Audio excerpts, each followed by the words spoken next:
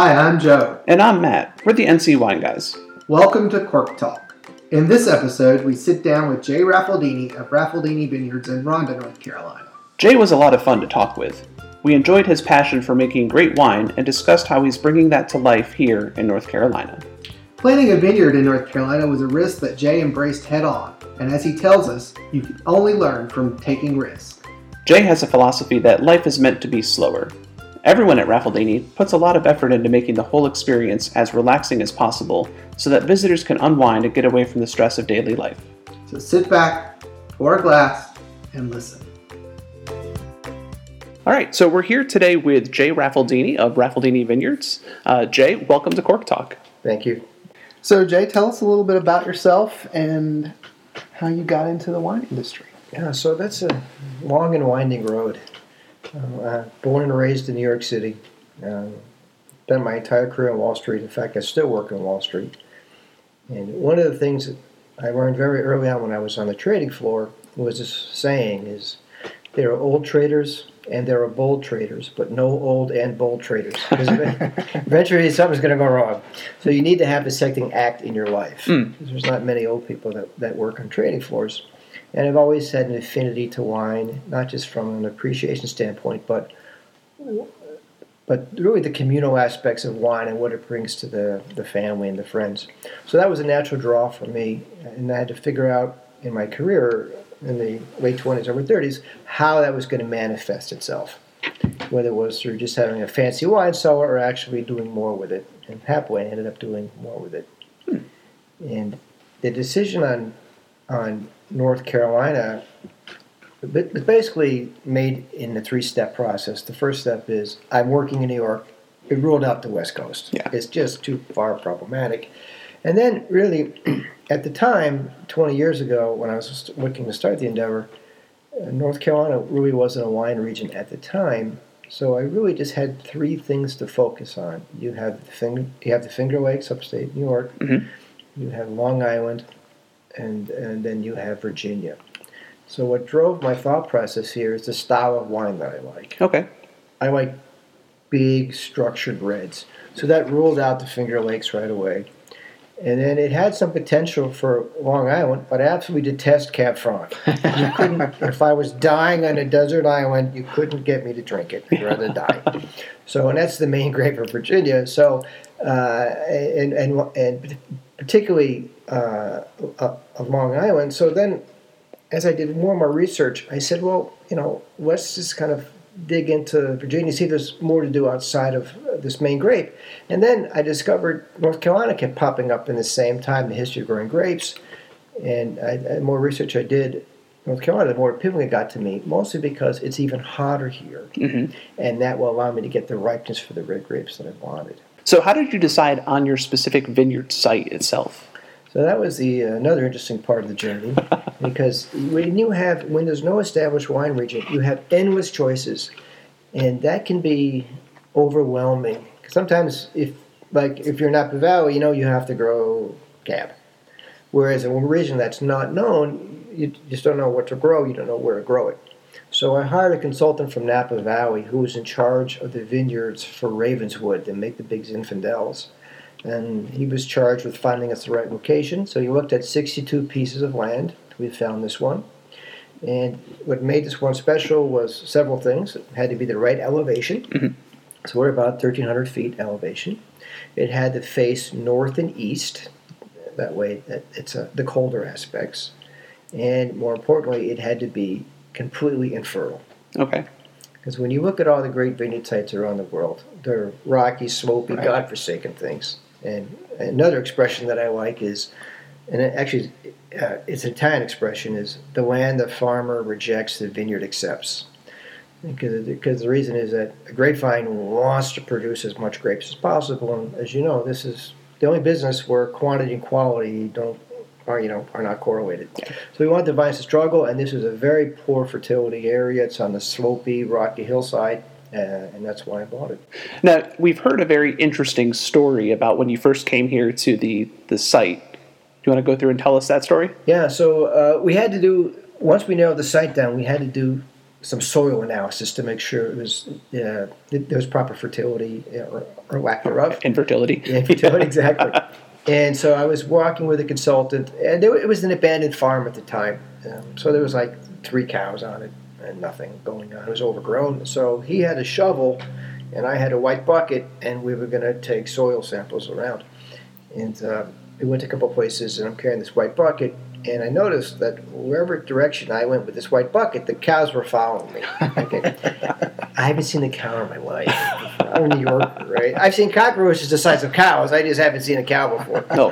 Right? And so I noticed, and I'm kind of getting freaked out, and so I start to pick up my pace a little bit, and the cows start picking up their pace. And so now I'm pretty nervous. So I basically start to jog, and the cows are just breaking into a sprint right behind me. And so I'm just going right for the fence line. And then I have my first experience with an electric fence. Oh, Fun stuff, huh? I had a torrent of F-bombs that would make a sailor blush. And then I said to the consultant, I was like, what the f***? I said, well, what was this about, right? And he goes, they thought you had food in the bucket. I said, well, now you're telling me. just drop the bucket. Drop the bucket, exactly. I mean, He was just enjoying Exactly. this scene in front that was playing out in front of him. Is this on video somewhere? Is there a YouTube of this? It could be. I mean, I was muddy and I stung, and it was not pleasant, let me tell you. So, do you have any idea at that time that this was going to be the site, mainly because of that experience, or? Well, it's funny you say that, because when I first set foot on the property, I do believe in karma, and it just felt like this is the place for me. And it's hard to, you know how it is when certain places that stir up your soul a little bit for a variety of reasons. This one said, this is the place. And at the time, there was very few vineyards in North Carolina, and it was a leap of faith. But I think anything great's always a leap of faith, and that's why we're here. Nice. It's a good feeling. So when did the first vines go in, and what varietals did you start with? So the original purchase was 42 acres, and I subsequently bought another 60. So the whole property is 102, and I bought the 42 acres in 2001. A true story. So I signed it's on my 40th birthday. Ah. And my wife had a big party for me, so the mortgage was in front of me, and I'm signing the mortgage, and the song comes on the radio by Dean Martin. Money burns a hole in my pocket. My wife said, "This is a really bad sign." So that was in 2001, and then we spent a year just kind of getting it ready, because it was overgrown. There was a lot of some timbering needed, but it was just needed to be sculpted. So our first vines didn't go in the ground in 2002. And as I mentioned before, because you didn't know what was going to work here, right, I decided to plant a lot of different varietals to see.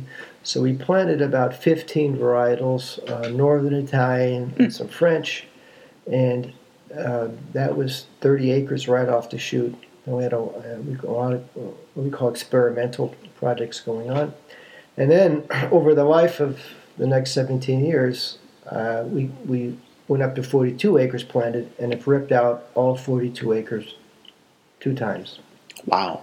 So the entire vineyard's been ripped bare twice. Okay. It's all really about finding the best grapes that are going to work for what it is you're trying to do. Exactly. And I think this also goes to the very first starting point that I had is you need to know what style of wine you want to make. And that tells you where to put your vineyard, and then what grapes to grow. So it's kind of a 3-step process. And I like big, structured reds, and therefore I needed to have enough heat. Mm-hmm. I needed to be rocky and infertile. And then I needed to figure out the varietals. So the first mistake I made was I went with a lot of Northern Italians because I love Barbera and Nebbiolo. But the problem was it's not a Northern Italian climate. Okay. It's more of a Central to Southern Italian climate. So as I drifted further south with my plantings, I did the Sangiovese, the Montepulciano, the Sagrantino. They tasted like these grapes are supposed to taste like. So that was part of that shift. I ripped out the French varietals because I just hate anything French. Nothing more scientific than that. And then the problem, what I also discovered is that you might have the right grape, but you might have the wrong clone. Sure. Yeah. And particularly with a thin-skinned grape, the clone variation is critically important. So even if we had the right Sangiovese, we had the wrong clone, we still ripped it out. So we're at the point now where we still have only 33 acres bearing because we're in the final stages of finishing up the planting. Okay. So, some people are like, you're mad ripping that out, but I think this is the outcome is that you have an average grape, gives you an average wine, and ripping out a grape is much cheaper than having wine that nobody wants to buy when it's already bottled. Exactly. So, and as a trader, the first thing you learn is to cut your losses early. And so pull it out and try again. And vines can last 60 to 80 years, so why not have something that can run the distance? Yeah, and if you're going to be producing a mediocre wine for 60, 80 years, that's not a good way to move forward. Exactly. And it's more expensive than ripping out vines. Yeah. Absolutely. So what varietals do best in the vineyard? So the reds, the ones that do best are the Sangiovese. Sangiovese, of course, is the same grape used to make Chianti. We can only call it Chianti for Chianti. Montepulciano, which, unlike Sangiovese, which comes from Tuscany, Montepulciano comes from the province of Abruzzo, where my mother is from. And Sagrantino comes from the province of Umbria, east of Tuscany. So all of these make different types of red, but all deep red. Sangiovese, more aromatic. Montepulciano, more fruitful. Sagrantino, more tannic and dusty and dry. These are the main three reds that we have. We do keep a little bit of Petit Verdot, but I call it Pedirosso, which is Italian because I'm not going to call it Petit Verdot, right? And that's for blending purposes. And in terms of the white, we only make one white, and that's Vermentino, which comes from Sardinia. And I think the reason that we only have 4 varietals is we want to concentrate and do well. I don't know if you're familiar with the old story about Smucker's jellies. So there was this very famous case study about 30 years ago where Safeway supermarkets divided their stores 50 in each side. And one of the 50 stores, they had 12 different types of jellies that you could buy. And the other 50, you had 5. And to their surprise, the one that had 5 outsold the one that had twice as much choices because people are overwhelmed by choices. Right. Yeah. So that's why we'll never make more than 7 wines, ever. And this is, I think, they have more of that, ask too much of your customers. And frankly, how can you specialize on 30 things as opposed to 7 things? Exactly. So that's why we only have 4 or 5 major varietals. Yeah, that drives me nuts in restaurants when you go in and you see this giant book of like hundreds of different dishes. It's like, what's the best thing? You're trying to cater too much. This is the Cheesecake Factory. It's like the New York Fallback. Exactly what Right? I mean, it's insane. Yeah. Right? Yes, definitely. Page after page of pasta Alfredo. You just want to kill yourself. Spiral bound. Exactly. Oh my gosh. Yes, pretty much. It's insane. Yeah. Too many choices. Too many choices. So you mentioned that you're entering kind of the final phase, or what you're thinking of being the final phase for the vineyard. So what else is left for the vineyard? Yeah, so is to plant more of what's working. Okay. So we have microplanting, a couple thousand more vines of Sagrantino. We have more Vermentino coming in line, more Montepulciano. We're thinking about Barbera, but I'm not sure you do well here because it's a northern thing. But I think we're just planting more of the same. So the goal is to have 7 wines. And right now we're about 5,000 cases. Our goal is to be about 7,000. We're 1,000 of everything. Yeah. And that's it. So our goal is to do a little bit better every year than constantly introduce a new wine. We'd rather be known for a certain set of wines than something new coming out. Let's talk a little bit about the winemaking style here and Appassimento and that sort of thing. Well, if you look at the challenge that I think all wine regions have east of the Rocky Mountains is that we have humidity pressure. And if you look at the life of a grape, the grape is born, it's all acid, no sugar. And then it ripens, this ripening curve, and you measure that. There's something called Brix or sugar levels. And then when it gets to 21, 22, a lot of people don't really appreciate is that the ripening stops. So we get to 21, 22 with consistency. In California or other arid desert areas, they get to 21, 22. So we both get to the same ripening point, and it stops. But what happens is when the ripening stops, the skins get very soft, vulnerable to a lot of disease pressure, and we have disease pressure in spades here. We have all the apocalypse signs, whereas in the arid areas, nothing happens. not only does it rain, there's no clouds. So what happens is from 21, 22 Brix, it just dehydrates on the vines. So it doesn't get any riper, it just dehydrates. So we both get to that end of the ripening cycle, but we have to pick a 21, 22, and they could say, you know what, I'll come back in a month and I'll pick a 27, 28 Brix. So what happens is they're just basically losing water, so their wine is more fruitful, it's more dark, it's more structured, whereas wines east of the Rockies, they don't have the profile, but they're beautiful, but they're more aromatic and floral. And that's fine, but that's not the style of wine that I like. Again, you got to have a house style. So for me, this is a disastrous problem because I want to drink what I like. So I did some research, and then I stumbled upon the fact that my father's from the northern part of Italy, and in the area called the Veneto, where they make a wine called Amarone. And if you had Amarone before, it's just a monstrous wine. It's huge. Yeah, it's dark. It's like high alcohol. It's everything I love. And I went there, and I said, how do you guys make this wine? Because you're in the wettest part of Italy. You have weather like we do. Right? And the guy goes, we dry our wines. And I go, what do you mean? And that's when I learned how they dry their wines. So they pick a 21, 22 sugars just like we do because they have to. But they have these huge drying rooms where the racks, and they put grapes one cluster at a time in these drying rooms, close the door, and through dehydration, 30 days or in some case longer, they open the drying room back and they come in at 27, 28 Brix. Wow. So they're replicating what happens in nature through dehydration. So I went there and I learned how to dry under the Masi family, M-A-S-I, very famous family. They've written a lot of papers on dehydration. And the process is called appassimento in Italy, which means to make a raisin. And the drying rooms are called fruttaios, for fruit drying room. So how it works is the grapes come in at 21, 22. They go into the fruttaios. You undergo the appassimento drying process. And when they come out, the grapes are called passito grapes, for dried grapes. And then they go through the normal process. So by adding an intermediate step before they get processed, we get the kind of that West Coast fruit. Now the disadvantage is I'm sweating off 20% of the water. I was 20% of my volume every year. Oh, wow. Okay. Every year. But remember, it's just water. So when you look at our wines, the alcohol is much higher here, and the wine is darker, more fruitful. And that's just the style I like. So what are some things you have to look out for when you're taking that whole process? I know there's hazards of making wine throughout the entire process, but specifically with drying, are there any cautions that you have to watch out? You'd be very careful because the grapes are sort of sitting in a room drying out. So about 2 years ago, we bought an ozone machine. And the thought process is how do they dry fruit? How do you dry a pineapple or a banana? And what they do is they put it in these dry rooms and they shock it with ozone and kills everything in the room. It also kills people as well. So we have to be very careful.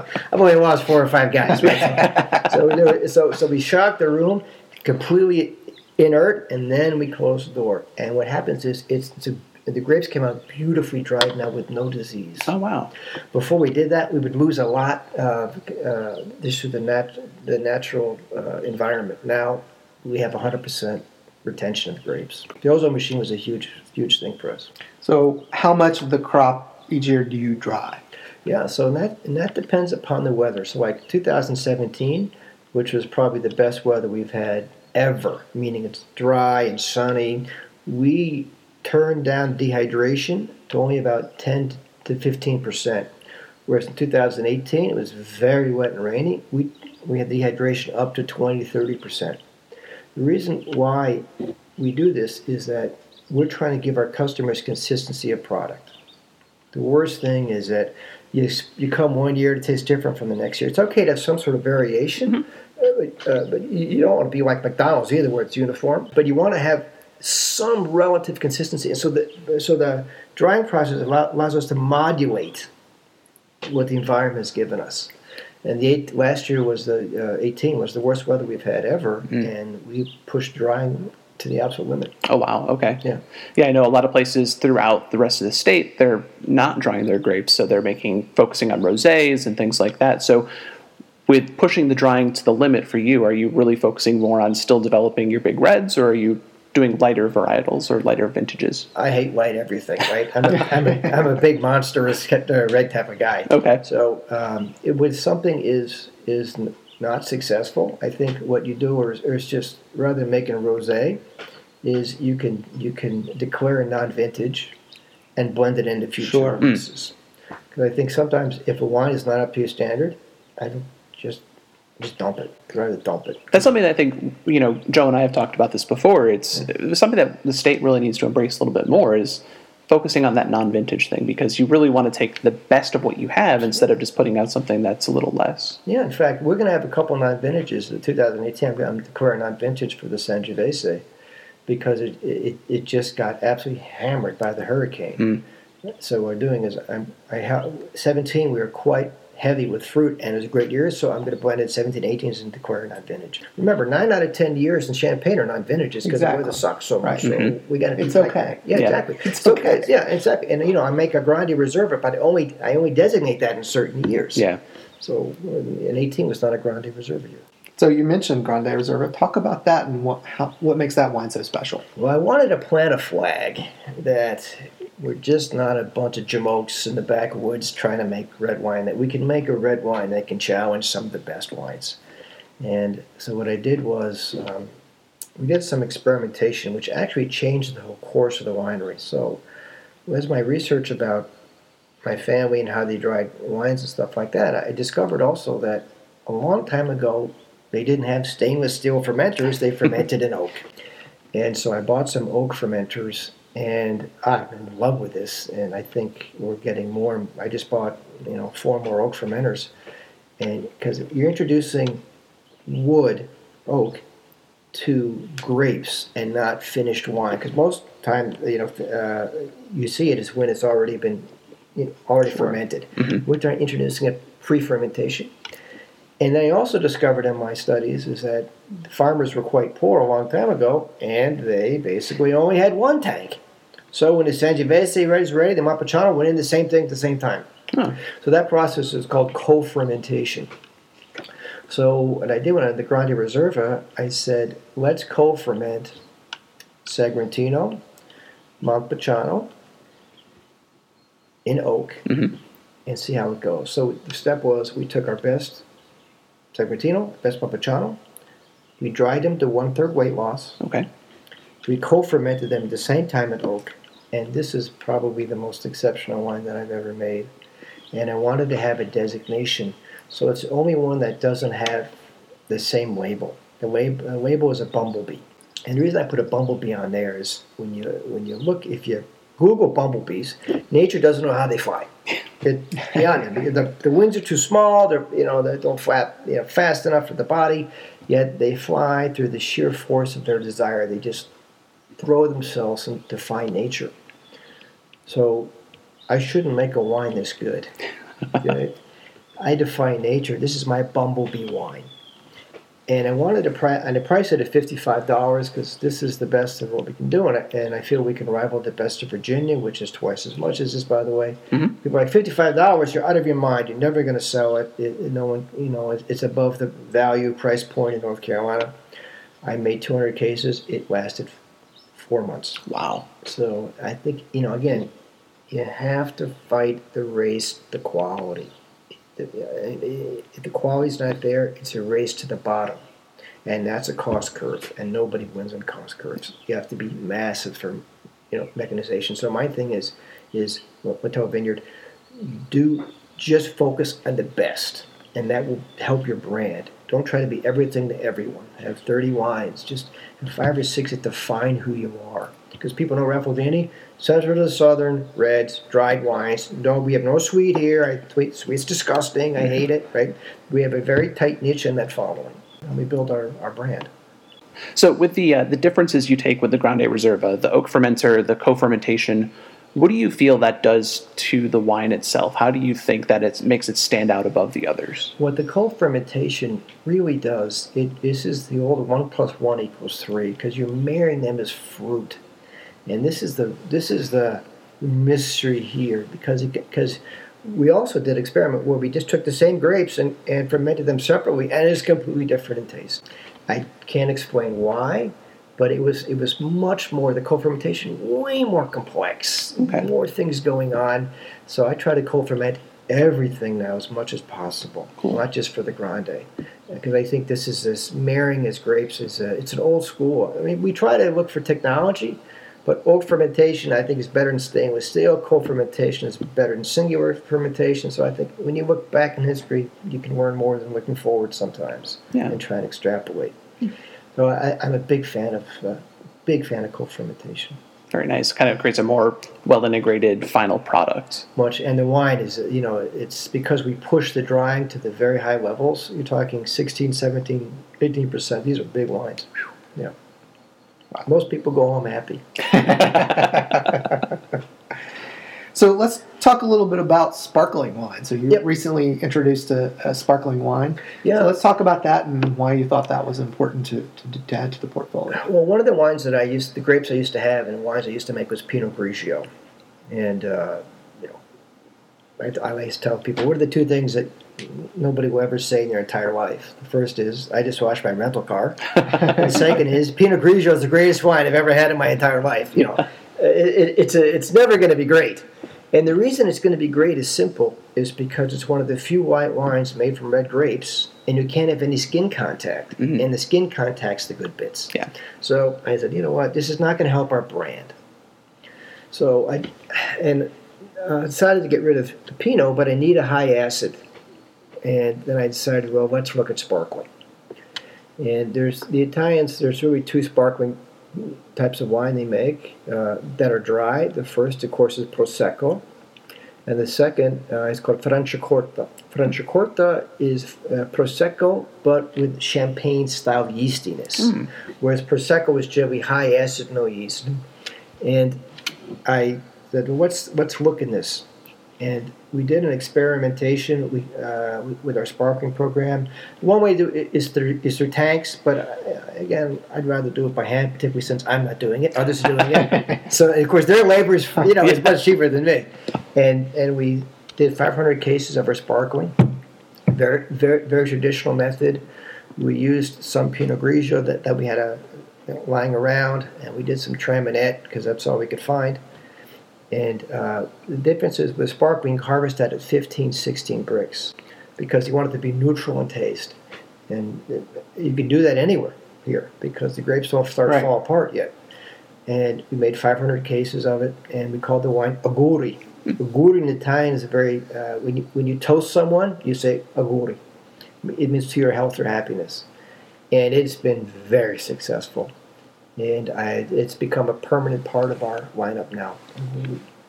And it's sort of given me pause to think about the rosé as well. And I generally hate rosé, and people like rosé, so we're actually discontinuing our rosé a year after next, and we're going to replace that with what the Italians call col fondo, or the French call pet nat. And what this basically, col fondo means on the bottom. And so what this is a style of fermentation where unlike the Prosecco or Champagne, where there's a secondary fermentation, this is just a primary. So the lees are on the bottom, and it's good. It's unlike the Champagne, like the Auguri, which has champagne pressure. This is more frizzante, so softer effervescence, and we're using 100% Montepulciano for that. And I made 100 cases to see what it's like. It's unbelievable. So it's You let us taste it a few months ago, and it was excellent. Yeah, so that's going to take over for the rosé. So And being Montepulciano, it's still slightly reddish colored, so it's like a rosé sparkler. And and the aromatics are extraordinary. Yeah. So the lineup is going to be in a couple of years, you're going to start with the Auguri, which is the high acid sparkler, and then you're going to have this sparkler, which we're going to call Paradiso for paradise, because it makes people happy. And then we're going to have our Vermentino, which we're making completely different style starting this year. We're going to make it in oak.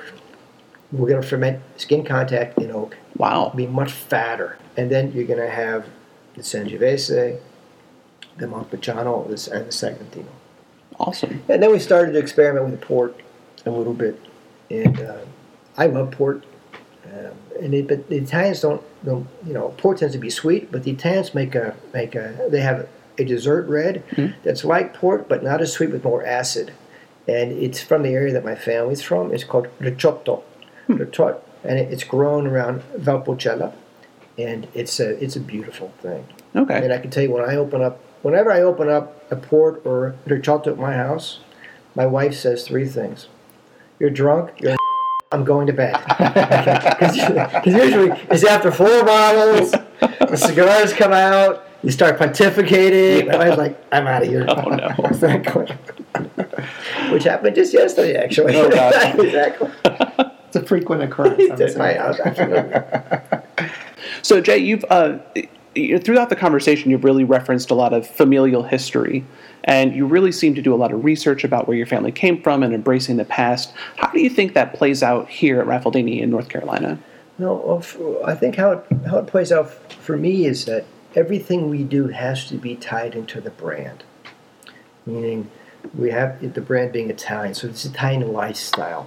So we have Italian food, we have Italian cooking demonstrations, we have Italian olive oil tasting. So we have to be tied to the brand. So we don't have like goofy T-shirts, say I went stupid, or oh, I went to Italy and I got the stupid T-shirt. I think that kind of weakens the brand. So everything we do is from the landscaping, everything has to be that focused, because that's we're trying to. How can I explain? When Italians come here, other Italians, the taste, it provokes a deeply emotional response to them. So the building reminds them of where they grew up with their family, the wine reminds them of where they grew up. So when I can stir that part of their soul, it's kind of broadening the community for them. And a lot of Italians, not surprisingly, come here all the time. So that was the first step of my mission. The second step of my mission was I believe that if I made great wine but I was by myself, nobody would care. So I believe there's a business principle, it's called clustering. So my second step was to get like-minded people around me. Okay. So the first people that we reached out to were family friends, Dr. Piccioni. And his vineyard's up and running, excellent vineyard called Piccioni Vineyards. He's adjacent to me. And people are like, oh, you're out of your mind, competition. I said, no, we're making a destination. Exactly. So now I have 3 other families that bought adjacent to me. And one is Bill and Teresa Piastich, and their vineyard is called Sotrio, and they started planting already. Then we have Scott and Liz Barone, and their vineyard is called Castello Barone. And then we have Jeff and Sherry, and their vineyard is going to be called Due Barche, which means 2 boats.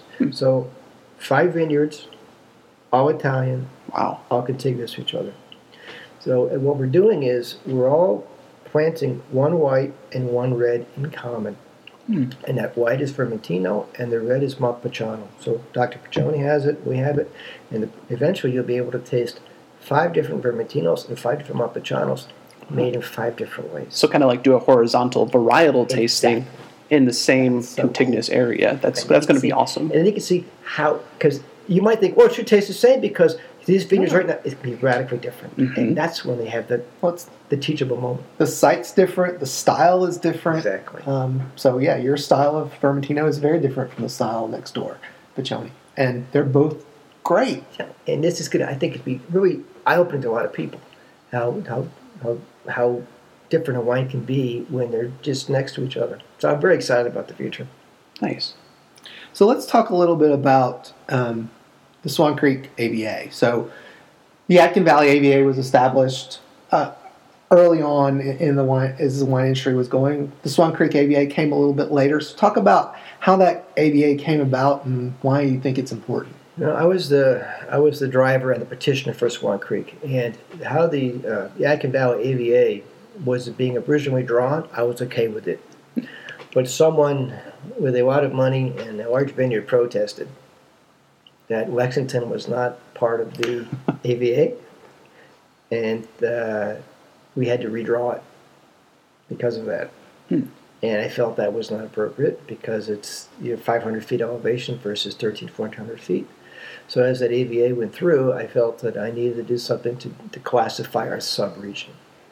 And that's when the idea that Swan Creek should be narrow or mountainous, or mountainy, or say hilly, and that was the idea to have a sub. And initially it was met with a lot of derision, But if you go to other regions, right. there's like 20 sub-appellations in Sonoma. Yeah, certain parts right, of Sonoma. exactly. Exactly. So, and that was an important driver. Now we have 2 others, I think, AVAs, or 3 others, at least in North Carolina, that I'm aware of. So that was the important thing, is that the Yadkin Valley AVA was critical because it told people we had an AVA, and then you started to have the normal branching off of the sub-AVAs. And I think you were onto something too, because the Swan Creek, it really does have a very different topography and geology and climate too. I mean, they're very different from this area to the other side of the valley. So, yeah, and that's to be embraced. Absolutely. Right. Absolutely. Yeah. So that was the key thing, and I'm very glad I did that. And I think that spawned Hog River, and I think there's the one in the mountains, Appalachian High Country. Appalachian High Country, exactly, which was great. very cool. Yeah. So I would think that now. I tell people we have maybe 140 vineyards, or whatever the number is, in North Carolina. I think there's 330 in Virginia, or 340, something like that. I think we'll be equal to Virginia in 5 years. I believe that deeply. But I think what's interesting is the last 5 or 10 vineyards that have been started have been people that were out of town. I'll explain what I mean by that in a second. Or didn't have a family farm. So the first wave of vineyards, naturally, you had people trying to repurpose the tobacco farm or dairy farm. Well, that doesn't mean it's necessarily the right place for a vineyard. True. And I understand they were trying to, really keep it going. But what's relevant is this next wave of people. If you're an out-of-town person, you can put your vineyard anywhere. Right. The fact you're choosing to put it here says this is a valid wine region. I'm going to put my money here. And if you don't have a family farm, you're looking to buy the best farm, even if you're here. So I think that's why the next wave is going to be driven by people with significant wine in their DNA, rather than a repurposing. Because a lot of farms that would repurpose, they don't even drink wine, and so they don't know what's supposed to taste like. Yeah. So I think this next wave of investment is going to be significant and fast. Awesome. We're excited for that. That's definitely something to be looking forward to. Okay. So, purchasing the land in 2001, planting the grapes in 2002, you've been around for a while now. How do you feel that the experimentation, the quality of wine, the wine that you produce, has impacted the industry in the state? Well, I think a lot of the improvement in the wine industry, or the quality of wine, really is a function of 2 things. One, the first function is the vines are getting older. Mm-hmm. When vines are 3, 4 years old, they're like adolescents. You want to beat the snot on them because they're a pain in the asses, right? So when they kind of get to that older start, because if you look at the life of a vine, it's kind of like us.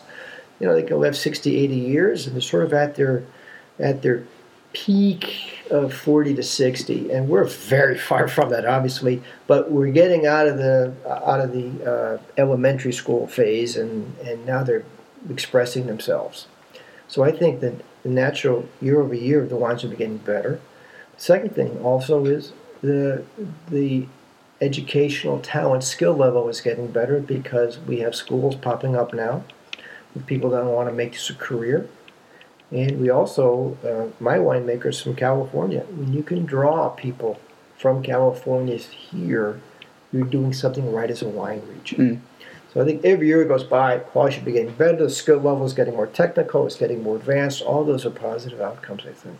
Awesome. Yeah, so my main message when people say, should I start a vineyard? And I said, listen, do what you're passionate about, and understand that the only romance in this industry is drinking the wine. There is no romance hard work. ahead of it. It's a lot of work. It's Lots mostly of it. farming. You're hostage to the weather, particularly in here. Mm-hmm. But I think what's important is, and I'm starting to see pop up now, are the secondary and tertiary aspects of this business, meaning the cottages, the restaurants, the B&B, the artisanal cheesemakers, the potters. Those are things that, because if you look at Napa Valley, for every $1 that gets spent on wine, $7 gets spent on non-wine, the lodging and the food. So that part needs to catch up to where the wineries are. Right. And that's when people, because right now people, what do? They drink and they go home. Yeah. Right. When they spend the night, eat, do some shopping. That, I think, is a critical part of this next leap forward for us. Yeah. As a native of Wilkes County and seeing what's going on, I would hope that the local officials here would have some of that foresight and actually start planning a little bit more and embracing that. North Wilkesboro and Wilkesboro are very cute towns and could become those types of destinations that you're talking about easily because of the scenic beauty and because of what's going on out in the vineyards here in Rhonda. Yeah. But it's going to take some foresight, some planning, and some action to get that happen because this area does need more jobs. Yeah, it really does. And so the interesting thing about the, when you read the government has these big tax incentives to bring Amazon here and all this stuff, well, this industry had no tax incentives. Yeah, right. This is all self-financed. Right. And that's why it's going to sustain itself because it's hard for the government to pick winners and losers. Mm-hmm. But when something happens organically, it's happening organically because of the local environment. It gives it certain competitive advantages. This area can grow wine. It's scenic. It's beautiful. Why is Greensboro a transportation hub? Because you got the airport, you have all the crossroads, which is why that's emerging organically. So I think, to your point is, the government they don't need to so much give tax advantages. Just let it happen naturally.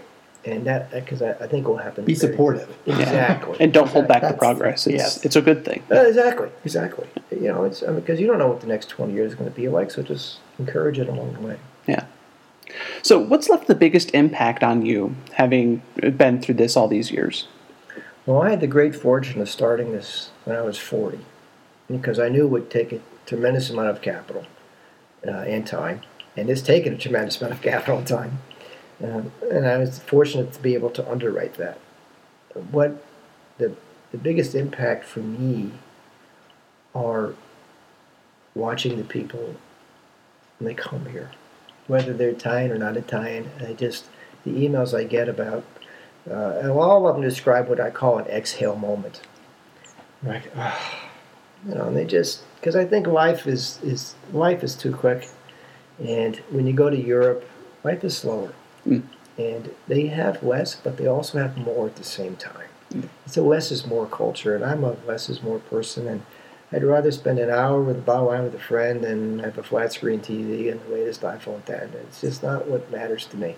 And I think as you get older, you tend to appreciate those exhale moments. So what's really wonderful to me is the emails I get that people like, you've reconnected something in me. To me, that's worth as much as the wine. That's a great perspective because it really shows the connection, the value that you're bringing to the area, to the state, to the industry. Because it's all about, if I asked all your viewers one question, or listeners, right, one question, they would give me the same answer. And the question would be, what's the greatest wine you've ever had in your life? And the reason they'd give me the same answer, they'd give me a 3-part answer. What the wine was, where you were, and who you're with. Because wine is context. Yeah. And I can tell you, it always gets 3 parts to that answer. And my goal here is to give all 3 parts. What's your favorite, you're going to sit down and have a meal. What's your favorite food and wine pairing? Yeah, so that's a very common question I get. And the common answer is, I have no idea. Because, for example, if I'm by myself or with something at a business meeting, I always drink wine at lunch, by the way, even in my job in New York. I'll have something, like in New York, I'll have a simple Sangiovese with some pasta. But if I'm at a lunch in Europe, that same lunch, I know that lunch is going to stretch for 2 hours. Mm. Then the wine is totally different. Again, it's the context. Right. And the best, I'll tell you a funny story. One of my clients 4 or 5 years ago was this big institutional investor in Italy. And it's one of my Wall Street clients. And he said, Jay, you need to fly to Rome. And I said to my partner, all right, we're going to get fired. Because we were doing okay managing his money, not great. So I flew to Rome. It was a beautiful May. We had lunch at 1:30, al fresco. Tremendous day. It's just he and I, right? We ordered a bottle of wine. He said, your performance is not what I expected at all. I said, I know. Second bottle of wine. He said, it's pretty hard to make money in these markets. I said, it's really hard for us. Third bottle of wine is about $3.30. He goes, you're trying, right? We're trying. Fourth bottle of wine around $4.15. I went to almost $3 mark. He goes, keep up the good work. I'll see you next year. so basically, the answer to your question is that so much of that is context and just slowing down. And then I just enjoy a wide range of wines, and particularly when I'm with people that I enjoy being with. By the way, that client is still with me today. Oh, awesome. Yeah, exactly. Every now and again, it pays to have a 3-hour lunch. More now than then. Yeah. Exactly. So what would you say is next for Raffledini Vineyards? Yeah, well, in terms of the what's next at the Vineyard Winery, it's all about every year just do a little bit better. So I was driving up here, I was talking to somebody, and I says, one of my favorite other quotes is by Mario Andretti, the race car driver. And he said, if everything is under control, you're driving too slowly. Okay, so you always got to be on the edge. So we're always going to be experimentation. Like right now we're pushing the co-fermentation. We changed our entire barrel regime, meaning we used to have the small barrels that are known as barriques. We got these huge Italian things called bottes. So one is equivalent of 11 small barrels. Wow. And I'll show them to you later at the winery. They're incredible. So they're changing the aging process, different wine to wood ratios. So we're always doing experimentation. We're experimenting with new training techniques in the vineyard. But for us, if we can get a 1% improvement every year, I'm delighted by that. Okay. In terms of expanding or anything, no. No. Demand for our wines is very strong. We don't distribute almost nowhere, so 99% is right out the door. And I did that for a couple of reasons. Is I want people to come here to see what this is about. So I spent my money building a villa and not building out distribution, because I want people to know this is what we're trying to do. And frankly, I don't want to conquer the world. I want to enjoy wine with my friends. And so if we sell out, we sell out. I'll just raise prices, right? But I just want to do better every year. So it's about quality as opposed to quantity. So nothing dramatic on the horizon. Okay. Just incremental changes and improvements, and be better the next year than you were this year. I think that's the key to success. Great. Moonshots are great, but most don't work. So what are you looking most forward to in the future? Other than retiring in 5 years? That's something to look forward to. I look forward to that every day. Yeah. I think seeing the vines start to express themselves even more, because there's still, if you think about it, if vines are at their peak 40 to 60, unfortunately I'll be dead by then. And that's just a fact of life. But they're on a path that gives me some satisfaction. And the part that I enjoy is my daughter's involved in the industry. My nieces and nephews are involved indirectly, and they love it here. So the thing about a family vineyard, it tends to be very centering. And before, families tend to be diaspora. Boom, everybody goes their own way. But now here, there's no question of where they go for Thanksgiving or Christmas. There's no question where they come during the harvest. And that's wonderful to keep a family reconnected like that. And that's the best part of this entire journey. The family stays together. Nice. Awesome. So what is it that you want visitors, customers to know when they come to Raffledini? First is, I am not making a profit, so stop asking me. Nor do I intend to make profit before I die. Right? And the second thing is that when you come here, to really appreciate the fact that life is meant to be slower. We really want to slow people down. And I did that even when you park your car. I made this winding pathway through these beautiful gardens, even before you get to the villa and view the mountains. So I really want people just to take it easy, because life is short and it doesn't get any longer. And capturing moments with your friends and so what I want them to take away is, yes, I had the great wine at Raffledini, but it was beautiful. I was with my friends. Again, the context. Yeah. If they can take the context with them, then I've done my job as not just a businessman, but as a human being. It's a great concept to carry through. Yeah, that experience is always the thing that you remember most, is the experience you had. So, Always. yeah, and that walk through the garden is one of my favorite things here. It's Any just time calming of year. Yeah, any time of year. Yeah, it's Yeah. calming. And Yeah. it should, you know, I mean, you don't want to be on the cell phone and then you're tasting and sticking the gum onto the tasting bar. Exactly. Yeah. Right. Exactly. So we're winding down here. Any last parting words of wisdom that you want to give? Well, I think, for those in the industry, I have no wisdom to give other than, you only learn by taking risks. And there is nothing as a mistake. It's a teachable moment, not to be repeated. So you always have to risk, because we still don't know what this area is capable of, which means you have the opportunity to define it. Okay, so we're not hostage. We can make our future. So from the industry, just push. Focus on quality. Don't focus on the race to the bottom. People will always pay for quality. That's the main message. Have a narrow focus. And for the customers out there, the next 10 years are going to be stunning.